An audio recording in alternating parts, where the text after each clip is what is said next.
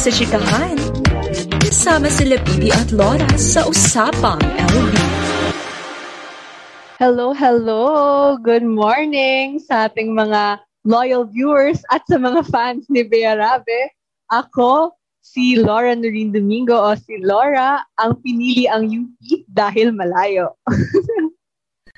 Ako naman si PB, the student with a grand entrance. Wow! Kasi laging late. Ayan, tapos ako naman ang ginawang first choice ng LB para may pang IG story, si Dax. Ayan, kasama natin ngayon ang future it girl ng SEM na si Bea Rabe. Hey, Bea! Hello! Oh my God! Congrats! Thank you po!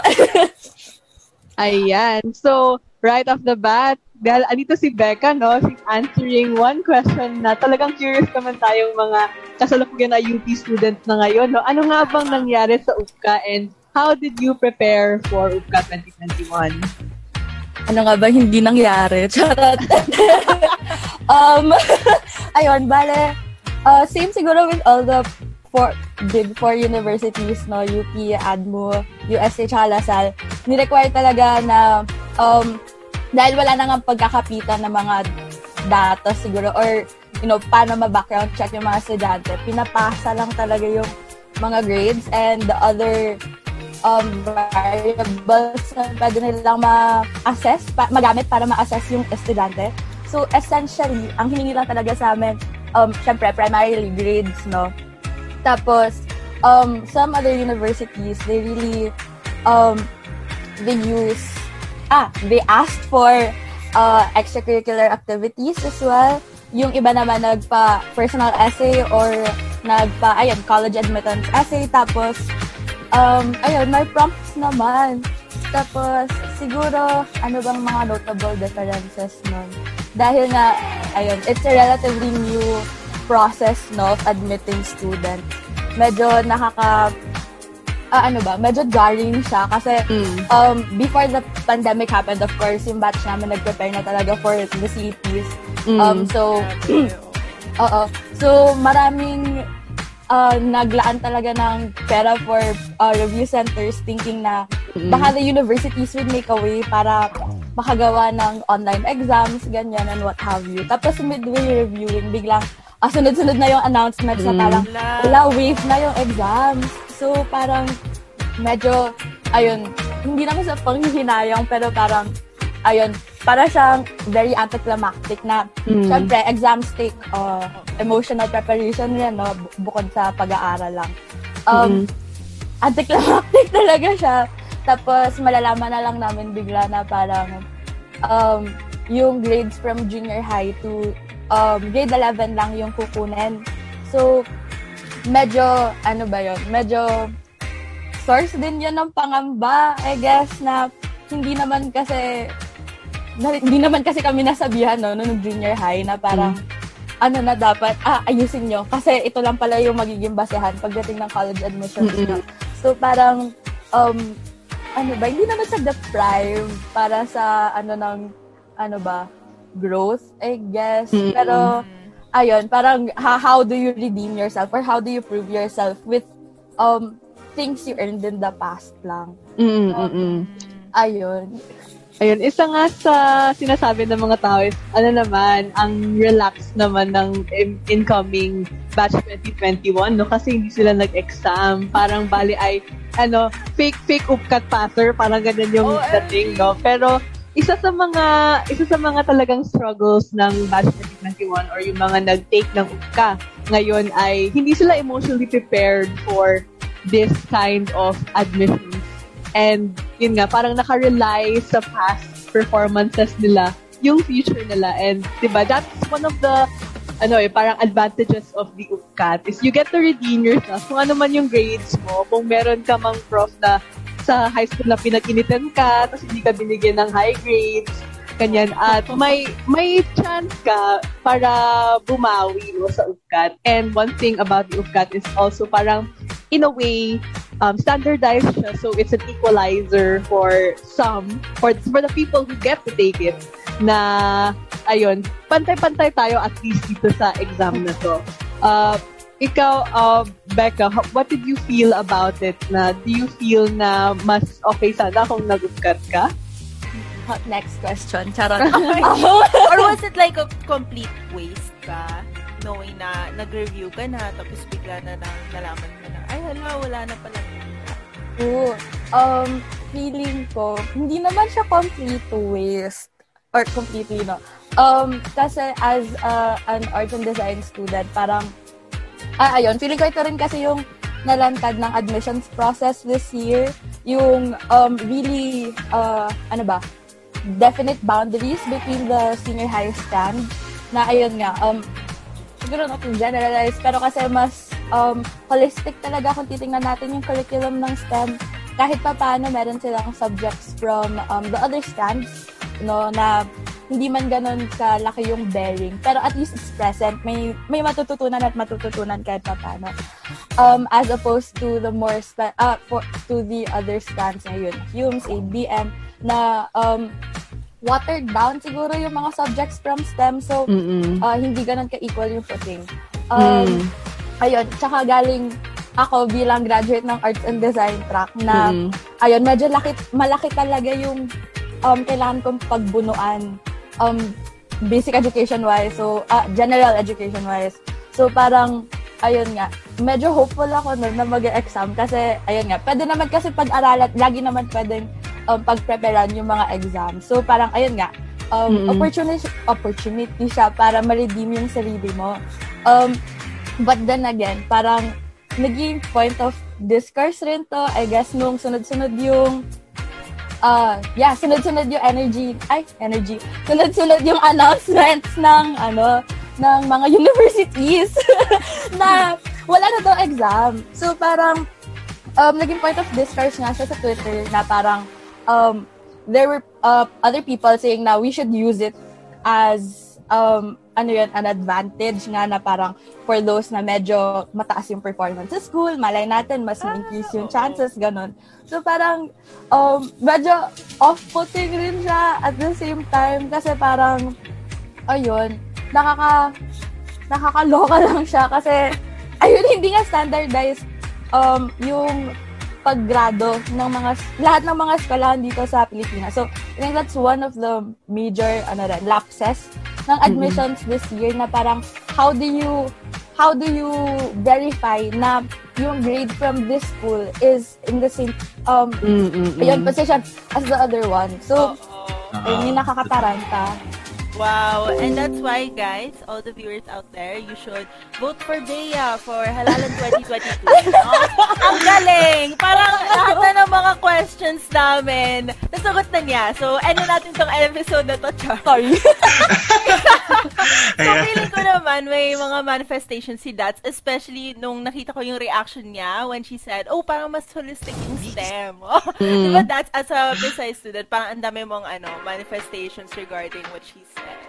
Ayan, tama. I mean, admittedly kasi, yun nga, yung parang inimpose ng current education system na parang may mas lamang yung mga, may advantage, quote-unquote, yung mga STEM courses, STEM, parang yung mga inclined talaga sa STEM na curriculum, like sa Philippine Science High School or mga Science High Schools na mayroong advanced curriculum. So, yun nga, yung parang yung upkat sana, parang it will give chance dun sa mga, yung mga high school, like from grade 8 to grade 11 na grades ay hindi. Kasi iba't ibang grading system ang meron sa schools across the country. So, parang, ayun, nakakabigla din na first time to nangyari, and knowing that, di ba dati 60-40 pa yung basehan ng UPG, like 60% sa UPCAT mismo, 40% dun sa high school grades. Pero ngayon, 100% is directly based lang sa high school grades. So, dun pa lang, parang it's,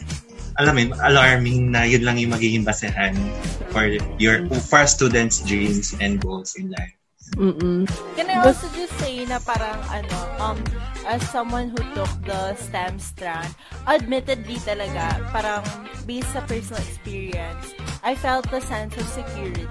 Knowing na marami talaga yung tama, totoo na nga yung sinabi ni Miss Bea dito na parang medyo karamihan ng mga subjects parang applicable sa sets mismo or sa UPCAT mismo. And parang naalala ko nung SEM ko when I was studying, yes, nahirapan ako sa mga subjects, pero sabi ko naman, parang naging drive ng motivation ko nga is, at least pasok ito sa sets, at least may matutunan naman ako for sets, ganon. So nakakatulong talaga siya. Pero unlike yung mga other strands, kunwari yung humps, during the same SEM, they were all doing puro essay, ganon, puro debate, na parang hindi naman siya part ng sets, ganon.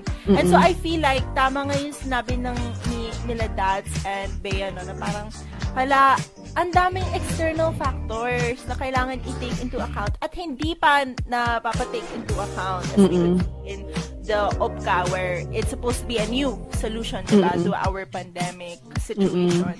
So feeling ko talaga, I don't know, I just wanna emphasize na may feeling talaga of helplessness na napapansin ko sa mga, reactions ng batch 2021 based sa social media, diba? Bea, may sasabihin ka ba? Nag-unmute ka eh. May helplessness ba? Umbo lang po ako, honestly. Pero naman, honestly, super, paano ba? We still don't know how to react properly na dun sa entire, admissions process this year, not just for, UPCA. Kasi nga, parang, throughout the year, kasi barely, parang through hearsay lang namin naintindihan or parang nagkaroon ng idea with how the admissions process is going to happen. So parang mga chismis lang sa Telegram, ganyan, mga tweets na, ganito daw yung mga pagbabasa. Ito yung mga yung bearing ng this variable, ganyan. So parang dun pa lang sobrang confusing na kasi parang, for example, ayun, yung U-Star score at saka yung UPG, bigla na lang sumusulpot. Bigla na lang naparamdam. Oo, bigla na lang, oh my God, ito pala yun. So parang, na hindi sinasabi kung ano yung bearing ng, no high school grades mo, yung general average. Plus, apparently, andun din yung standing ng high school, yung performance ng alumni. Other people are saying na big factor rin daw yung proximity mo sa mga campus. So, ayun, it's a lot of, external factors na we weren't made aware of na parang, okay, baka ito pala yung game changer for my results. Ganun. So, pero to come and think of it kasi parang, bakit ba namin aalamin yun? Parang as if na, siguro, hindi naman as if. As if parang may control kayo sa kalabas. As if may control doon. So parang, I was gonna say that. Sorry na. Pero not to be a therapy session ng mga batch 2021, no? Pero isa talaga yun sa causes or like factors that affect yung feeling of helplessness ng mga estudyante is yung uncertainty. Kasi yung UPCAT, it's tried and tested na. Parang, bakit mo aawayin yung UP admin sa exam that stood the test of time already? So, parang medyo sure na to. Tapos, di ba, yung mga review centers din, nagbibigay sila ng tips like, how do you pass the UPCAT? How do you trick the algorithm? No? How do you work around it?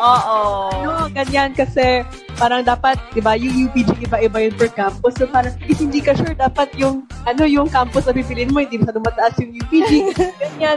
So, ang daming mga techniques na tinuturo yung mga review centers na, this is how you pass UPCAT. Tapos yung ibang review centers na, ang UPCAT ay isang malaking algorithm lamang, ganyan. So, you can outsmart it, keme. Pero, yung ito, isipin mo, yung main source of information ay Telegram at Viber. Kung saan nanggaling yung nakaka-heal daw ng COVID yung sagging, di ba? Diyan pa lang sa yung platform. Ganyan. So, grabe. Sobrang hirap talaga. Wait, can I just say also na manifest ko lang din. Wow, naging urgent na ako. Sorry. Pero sinabi ni Bea, parang na-realize ko lang na parang despite all of na parang sobrang evident na issues dito with this admission. They always make it seem like it's your control or it's your responsibility or honestly, it's your fault. Let's put it that way. Na parang, alam mo yun, it's really like you see this. It's really like a metal straw. Na parang, what's that? oh my gosh, there's so much plastic pollution, kaya it's always everything kung bakit nandun yung plastic pollution is because of the consumer na lang. It's always your fault. Oo. So that's why you have to buy plastic straws. Kasi parang ganun. Like, Metal straws. Metal straws pala. Na-adjit na ako eh. Pero, gets ba, na parang dapat, and parang before kasi, people at least had more control because there were so many batches before them that took the UPCA. Yeah, and so can give them advice, no? Oo, yeah. may basis, diba? Tapos biglang lahat ng mga study vlogs na pinapanood nyo regarding how to outsmart, UPCA, ganun, yung mga review centers na tinuturuan ko kayo ng mga techniques, diba? Tulad ng sinabi ni Miss Bea. Parang wala lang kasi wala na yung UPCA, diba? And as we've experienced, no, ako as the pioneer batch of 2012, you're always faced with a lot of criticism or like doubt na parang, ikaw yung first batch of K-12, so ibig sabihin mo na dapat mas magaling ka, ganyan. So parang as everything with newcomers or new batch or mapapioneer ka ng K-12 or ngayon pioneer ka ng UPCA, you're always going to be seen with doubt, no, na so hindi ka nag-UPCA, basis mo ay grade, ganyan. Tapos parang ngayon pa marami pang mga doubts about the UPCA algorithm, no? Recently with yung labas ng science schools na tumaba yung passing rates nila. So parang lahat naman ng estudyante ay wala silang control over the admissions process. They're just submitting the requirements that are needed. They're just trying to find their way in. They're just trying to see if pwede ba ako dito, makakapasa ba ako dito.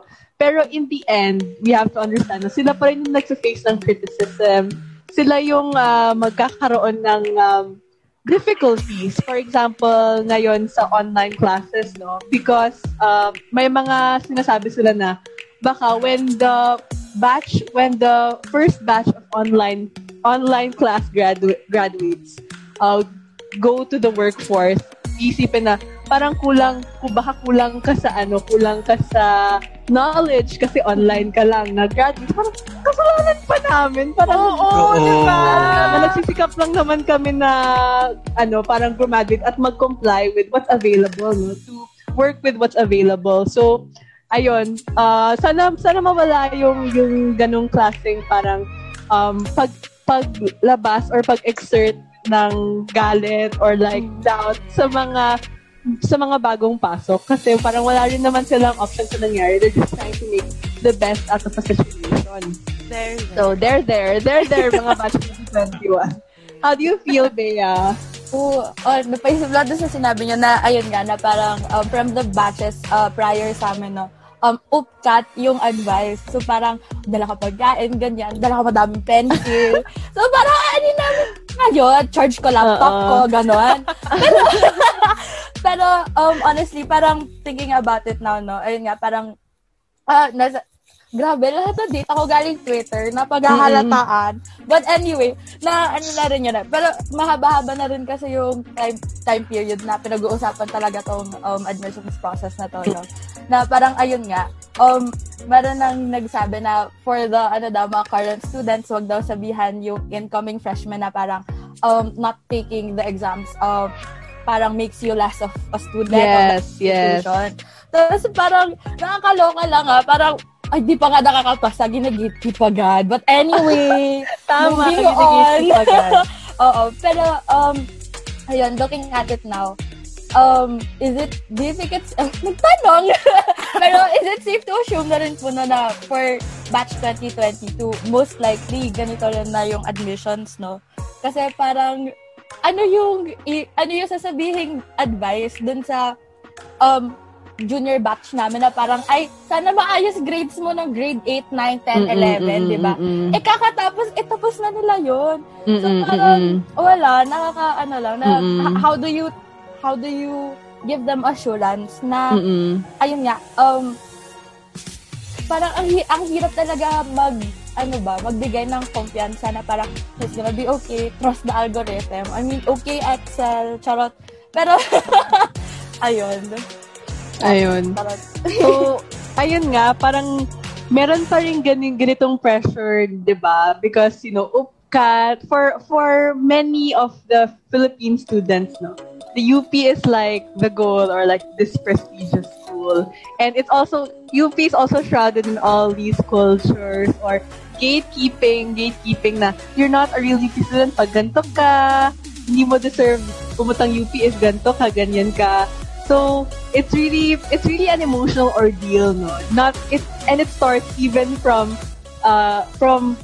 taking the UPCAT. Nagsa-start na dun yung pressure. Hindi ka pa UP student, na pressure ka na. And now na UPCA yung basis, grade 8 ka pa lang, wala ka pang muwang, like, may pressure na agad sa'yo na alam mo ba na nakaka-base dyan yung grades mo and dyan alone. So, kailangan magsikap ka na. And for most of us, we don't even know what we're doing in life when we're in grade 8. Ayun, pa tayo, yung motivation pa natin sa pagpasok, oh my God, may kita na naman crush ko, ganyan. Pero wala pa tayo dun sa, hindi lahat tayo ay preparing for UP at an age of like, what's grade 8? 14?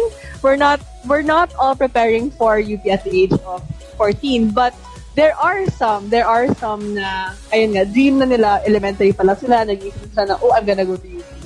And yun yung parang yung when we raise that sentiment sa mga, for example, yung mga older UP graduates or UP admins, sabihin nila na, UP is really a prestigious school. UP is, it's not easy going to UP. So if you want to pass UP, you have to give it your best shot. You have to give it everything. Kahit bata ka pa lang, like you really have worked so hard for it. And yun yung a classic example na medyo nag-gatekeep tayo na parang UP is not for everyone. May mga ganong tipo.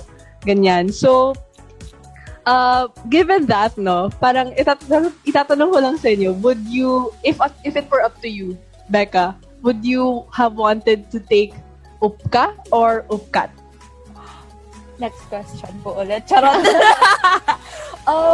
Ako at this point, knowing well kung paano yung outcome for not just the people, not just for the people within my proximity, no, but just like the entire batch. Feeling ko talaga mas malalevel kung may exam kasi entrance exams really paano ba?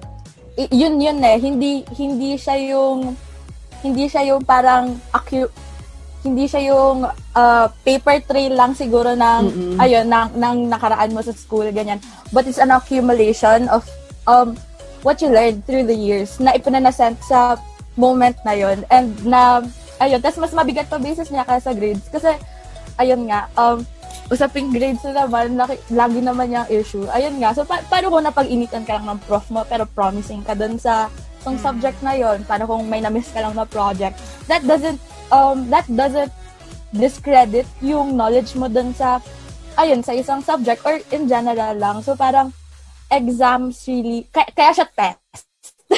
Kaya siya test. And napakahalaga nun kasi ayun nga, parang I'm sure na hindi ako yung same person nung grade 9 ako or grade 8. Tapos parang what gives the algorithm to base yung alam ko ngayon with that na parang 3-4 years ago. Wow, grabe tanda.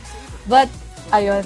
Tapos gusto ko lang din sabihin yun sa pressure. Kasi nga parang lahat naman siguro may emotional attachment to like institutions or universities, gawa rin siguro ng family or just na parang ito yun, na parang dito ka na, parang ayun nga, na from the get-go, or at least kapag naiisip mo college, parang dito mo naiisip sarili mo. Tapos disheartening lang siguro na parang paano ba? Not a lot of people kasi plan 5 years ahead of their life. Yung iba, di ba, parang day-to-day lang, next month. So parang, what warrants a 14-year-old to prepare?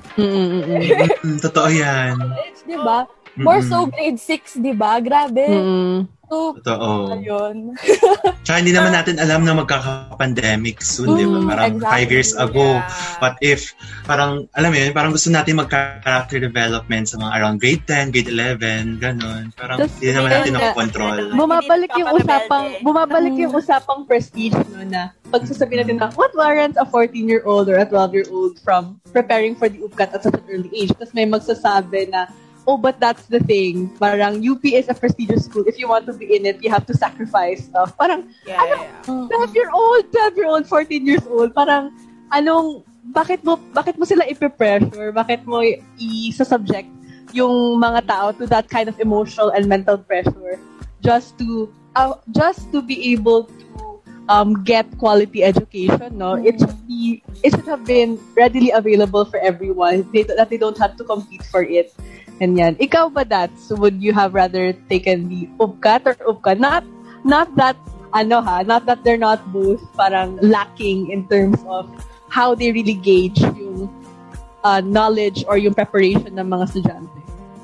Ayun, as a recon passer, no, parang, ang hirap magpili between UPCA or UPCAT dahil hindi rin ako nakapasa ng UPCAT tsaka mababa. Parang hindi rin ako proud sa grades ko ng high school. Pero personally, ayun, baka I'll still choose UPCAT para at least meron akong chance to redeem myself, ganun. Like, kahit yung 60% na grade na part ng UPG, at least try, ayun, subukan ko na lang na bawiin sa UPCAT, ganun. Kaya, kasi I'm not really confident on my previous academic standing siguro nung grade 8, grade 9, lalo na mga, because diba, immature pa yung ugali, yung mga bata pa tayo talaga. Iba pa yung priorities natin. Like, siguro yung priorities. Okay lang yan. Mm-mm. Diba? Totoo yan. Yun. Sa akin naman nun, same din na parang UPCAT, just so I have like a fighting chance. One last fighting chance. Kasi parang ayoko yung feeling na wala akong magagawa and just wait. Mas gusto ko yung feeling na busy ako doing something. So I feel like I've done my best. Ganyan. Pero in the end, no, I always thought na UPCAT is like an equalizer. UPCAT because it's standardized, it's an equalizer. But upon hearing PB's stories, no, about like how some of her classmates daw before, or some people she knows ay nagpaparamihan ng review centers, ganyan. Parang like them, parang yung collectibles lang, di ba?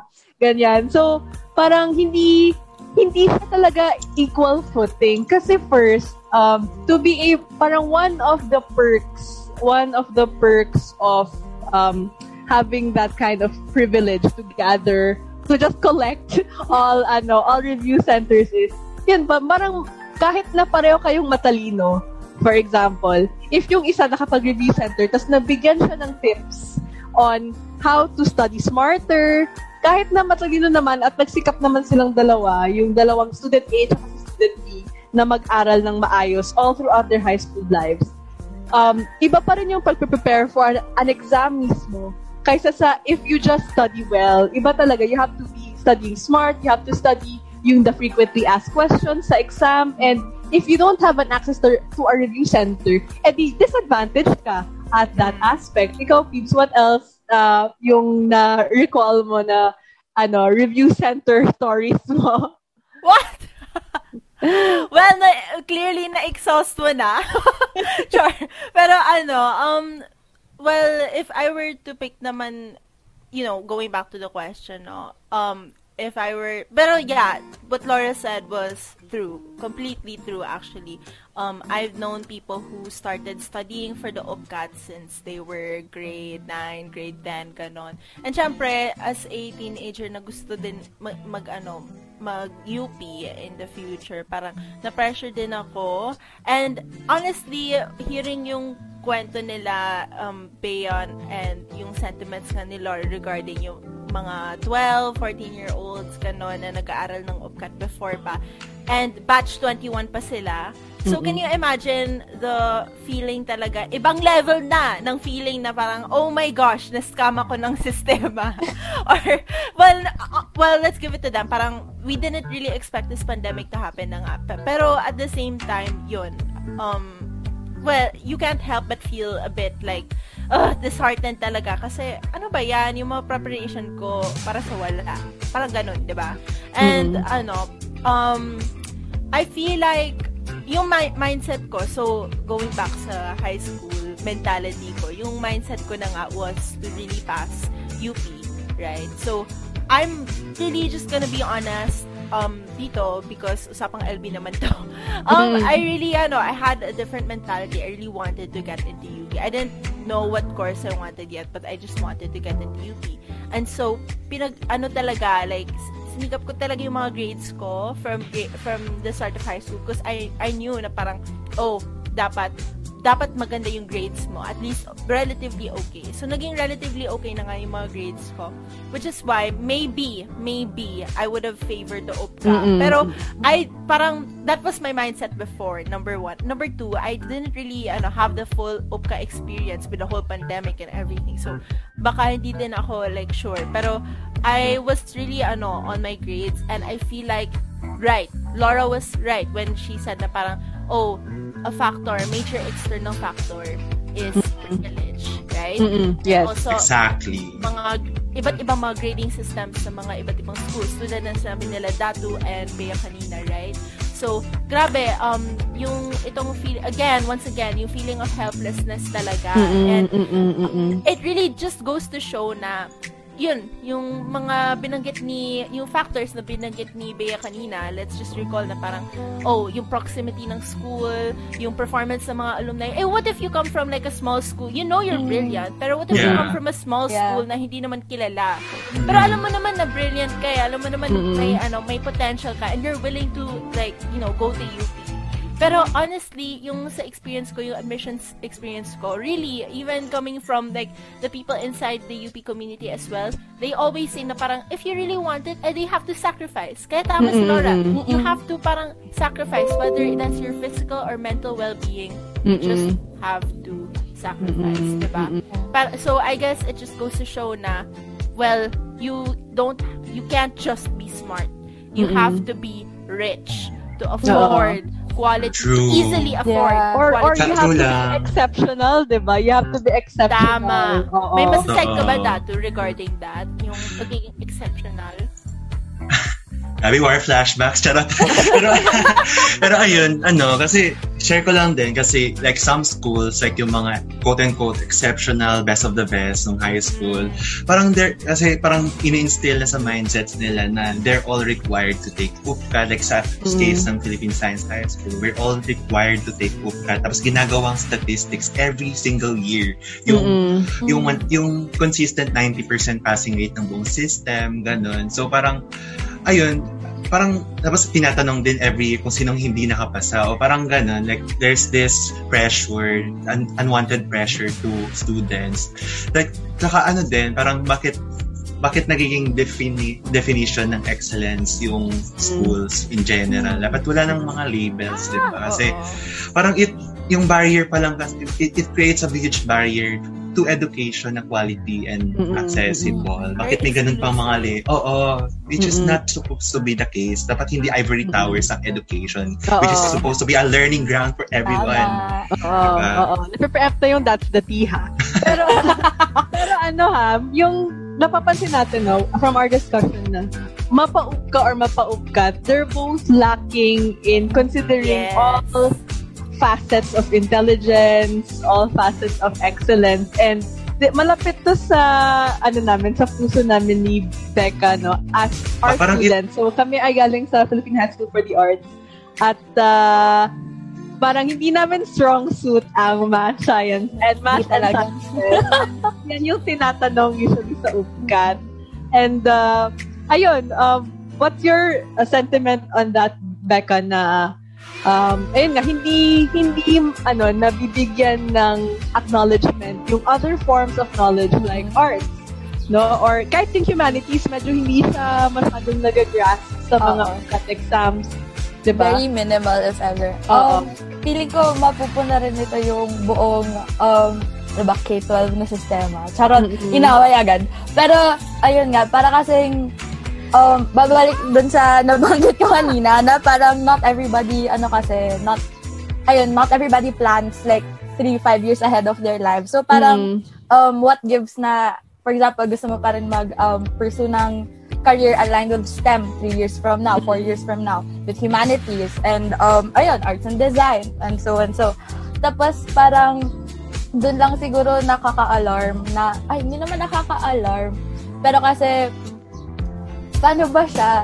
Gusto ko sana sabihin na UPCAT, ayun nga, babalik dun sa nabanggit ni Noreen kanina na, UPCAT gives everyone a fighting chance. Tapos gusto kong sabihin kanina na parang, as an arts and design student, wala na talagang ibang venue. Lalo na, for example, ayun nga, gusto mo mag-shift in the middle na parang, for example, humanities, but kind of want to pursue something aligned with, applied math. Tapos parang, ayun, napaka-divisive talaga ng labels na natotunnel down ka kaagad. Tapos, ayun, yun palagi yung tanong. Di naman more of tanong at puna na parang, alala ko, Matik, nung sinabi ko na nakapasa ako ng economics sa UPLB, yung isa kong ninong, sinabi agad, ano gagawin mo dyan? Di ba writing ka? Bakit? Bilang BS Econ din.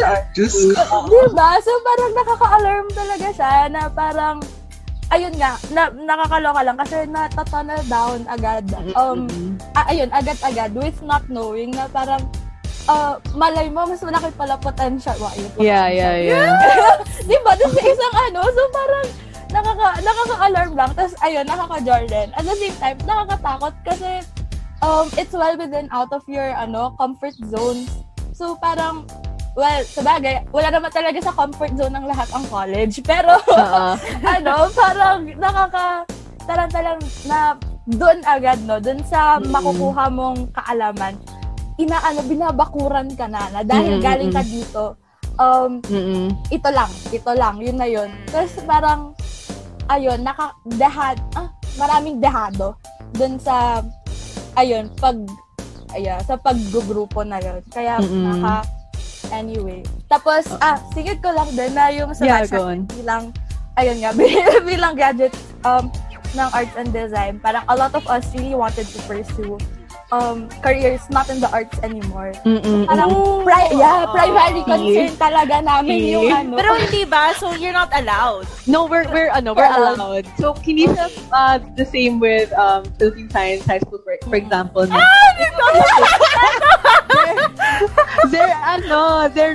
kita mo daw? Nagtatampo kasi si Datu. Charot. Joke lang. Kasi they're not allowed to shift track sa amin kasi. Actually, it's a good thing naman sa institution namin na they do believe na you can still pursue the arts even with taking another degree or parang yung knowledge mo sa arts complements other fields of knowledge. So that's what I like about the institution. But the point stands na disadvantage na kami sa sistema ito or maraming mga students disadvantage sa sistema ng pagko-compartmentalize ng mga degrees or fields of knowledge. And bumabalik na naman tayo sa pag-pressure sa mga bata na who are still trying to explore to nail themselves down to one field only. Kasi if they decide to shift fields in the middle, sila yung madedehado kapag mag-UPCAT na sila or kung ano man, maghanap sila ng pag-enrollan nila. So, ayun, no? I honestly think also, manifest ko lang din, no? Na I think that's the beauty of our discussion right now because we have actually two people coming from a arts and humanities high school. Tapos we have someone from the other side of the spectrum, yung science and technology high school. And we have a neutralizer pala. No, we have level yun. From... Nar, that's what they reveal. Let's not school reveal. Pero like, based sa this course ng discussion natin, kahit na we come from like all walks of life, the point nga, yung we all have like a collective sentiment, and that is, well, the UPCA and the UPCAT, I don't think, based sa mga sa cons nito and mga lapses, hindi siya magandang equal playing field. Like, even if the system wants us to think na, okay, this is a good equalizer, and that's what we thought, right, noon, even until now, sometimes people think na, huy, magandang equalizer naman tong UPCAT na to, pero no, if you actually think of the lapses, hindi talaga siya good at all. I mean, we're not even asking for much, no? We're just asking to like be heard, yung mga ibang forms of knowledge, no? Like, to be recognized at least and acknowledged in terms of what they need and how to pursue their potential and passion. Diba? So, ayan, Laura. Feeling ko, magandang segue na to. Char. So, para sa ating mainit na tsaa from that. Yes, that. Come on. Yan. So grabe, no? After everything we have discussed today, lahat ng mga sentiments natin, frustrations na air na to this morning, ayan. So parang napapaisip tayo na sana mabuwag na yung thinking that quality education is just for the few or only for the quote-unquote best of the best or the exceptional. In fact, all students across the country deserves quality education. Nakakapagtaka lang isipin na kung gusto mong makatamasa ng dekalidad ng edukasyon, kailangan mo pang makipag-compete with other students for a slot in universities, like mag-recon or mag-appeal or parang different exhausting of means to get inside the universities. Dito rin natin nakikita yung unwanted competition na bunga ng isang neoliberal education that treats kids as emotionless commodities or investments na dapat schools are supposed to be for learning, not for bragging rights because it is not an ivory tower. Hindi like, medal, no? Tama. Medal. Parang dapat hindi lang siya hanggang congratulations, nakapasa ka ng UP. When in fact, dapat lahat tayo ay, di ba kagaya nung sa nag-trending yung DLSU farm, yung graduate ng DLSU ba yun? Yes. Naging viral siya sa mainstream media. When dapat hindi siya magiging viral at the first place kung lahat ng mga like yung mga anak ng mga farmers or galing sa mga far-flung areas ay nakakatamasa din ng quality education at the first place. Kaya kung kaya't patuloy ang ating panawagan para sa mas inclusive, dekalidad, libre at accessible na education para sa lahat dahil karapatan natin ito as the youth or tayong mga kabataan. Wow. Yung case nga ng yung farmer's child that was able to finish from elementary to college, no? It just goes to show how rare that happens. Parang wow, pang mainstream media news ba yun? Like, I'm really happy for that boy, no, who was able to finish. But at the same time, you can't help but question na parang wow, it's so rare pala. Why this is such a exception when it's not supposed to be. Diba? It exposes na sobrang daming yung unheard stories, diba? True, oo. Yeah, tas din, yung isa sa mga hindi ko gusto, no, as a UP student, na naririnig ko from our fellows, like mga alum or mga estudyante natin, yung pinaperpetuate natin yung UP or nothing na pag-iisip or like UP is end game na parang if napunta ka anywhere else, parang mena lang yung college experience mo. Or like yung, parang yung feeling na, UP is the best, tas keme na lang yung ibang schools. No, hindi actually. Parang, hindi siya dapat ganon. Kasi, parang, lahat naman ng tao, kahit saan man sila mapuntang eskwelahan, like, merong advantage ang bawat isang school. Meron silang specialty and hindi lang tayo nagbe-breed ng honorific and excellent students. Parang wag yung i-claim na kayo lang, 'di ba? Parang siyang UP is that annoying kid in class na parang sinasabi niya na I discovered this music first. Ito, yung music taste ko akin lang, bawal kang kumopya, ganyan. Parang, not the music! Naman tayo may access to music. Parang ba't mo kiniklaim? Ganyan, di ba? So, yun, parang, this is a reminder, no, that you are not passing UP is not the end of it all. You can still be you can still have honor and excellence. You can still serve the people, even if you're not from UP. Even if you're from another college, even if you don't go to college, you can still serve in your own way, no? Agree. Yes. It's not parang let's not reminder din to sa UP students or people who did graduate from UP or who really take pride in being a UP student na let's not exclude other people. Para wag natin silang i-other. Kasi, naman, culture. Parang we're not special. Wow! Hindi tayo yung heroes or something. Yes, we're not the heroes. We're the ones who actually have to serve. Hindi tayo yung dapat tinitingala ng mga tao. Tama. Yeah, tayo yung dapat mag-serve. Tayo yung dapat tayo yung mag-immerse with the communities, ganun. Hindi dapat tayo maghintay for the future na ganun yung doctor or dapat when we can serve now, di ba? And can I just say, regarding yung sinabi ni Dats kanina, now that we're in the Tihan, sinabi ni Dats, hindi dapat lang puro congratulations, ganun. So, this is really a not subtle anymore, shout out sa mga, relatives na maybe TDS, char. Like, bawal mag-congratulate. Bawal mag-congratulate. Congratulate, tas magre-red tag. Totoo. May masasabi ka ba, Bea, regarding yung mga sentiments natin kanina? Nanonood ba akong kapamilya? Keme! No! Oh my God! Wait lang. Rundown mo nabanggit kanina, no? Ayun, napakalaking issue rin siguro sa amin. Or siguro, hindi lang siguro sa amin, lahat na lang. Na, ayun nga, yung UPS endgame, lalo na for those incoming applicants or yung mga applicants na nanggagaling sa generational tawag doon. Basta parang buong angkan mo from this university, ganyan. Parang, Harry Potter, ganyan sorting house. Nakakaloka. No! Diba? Ravenclaw or Slytherin. Tapos, yung mga ginawang personality, pagiging Gryffindor, marabe, ano ba yan? And anyway, diba ba yun? May biglang sana hindi ako mapalaya sa bahay. Charot, sa pamilya ko. Pero, it's a good mix of, DDS people and tapos ang saya lang kasi nung application process ko.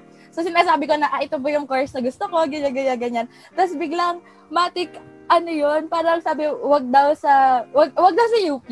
Kasi magiging magiging tibak, ganyan. Tapos parang, as in, like, there was one time, na 2 hours straight binubungangaan lang ako na wag ka dyan. So parang, okay. Jokes on you.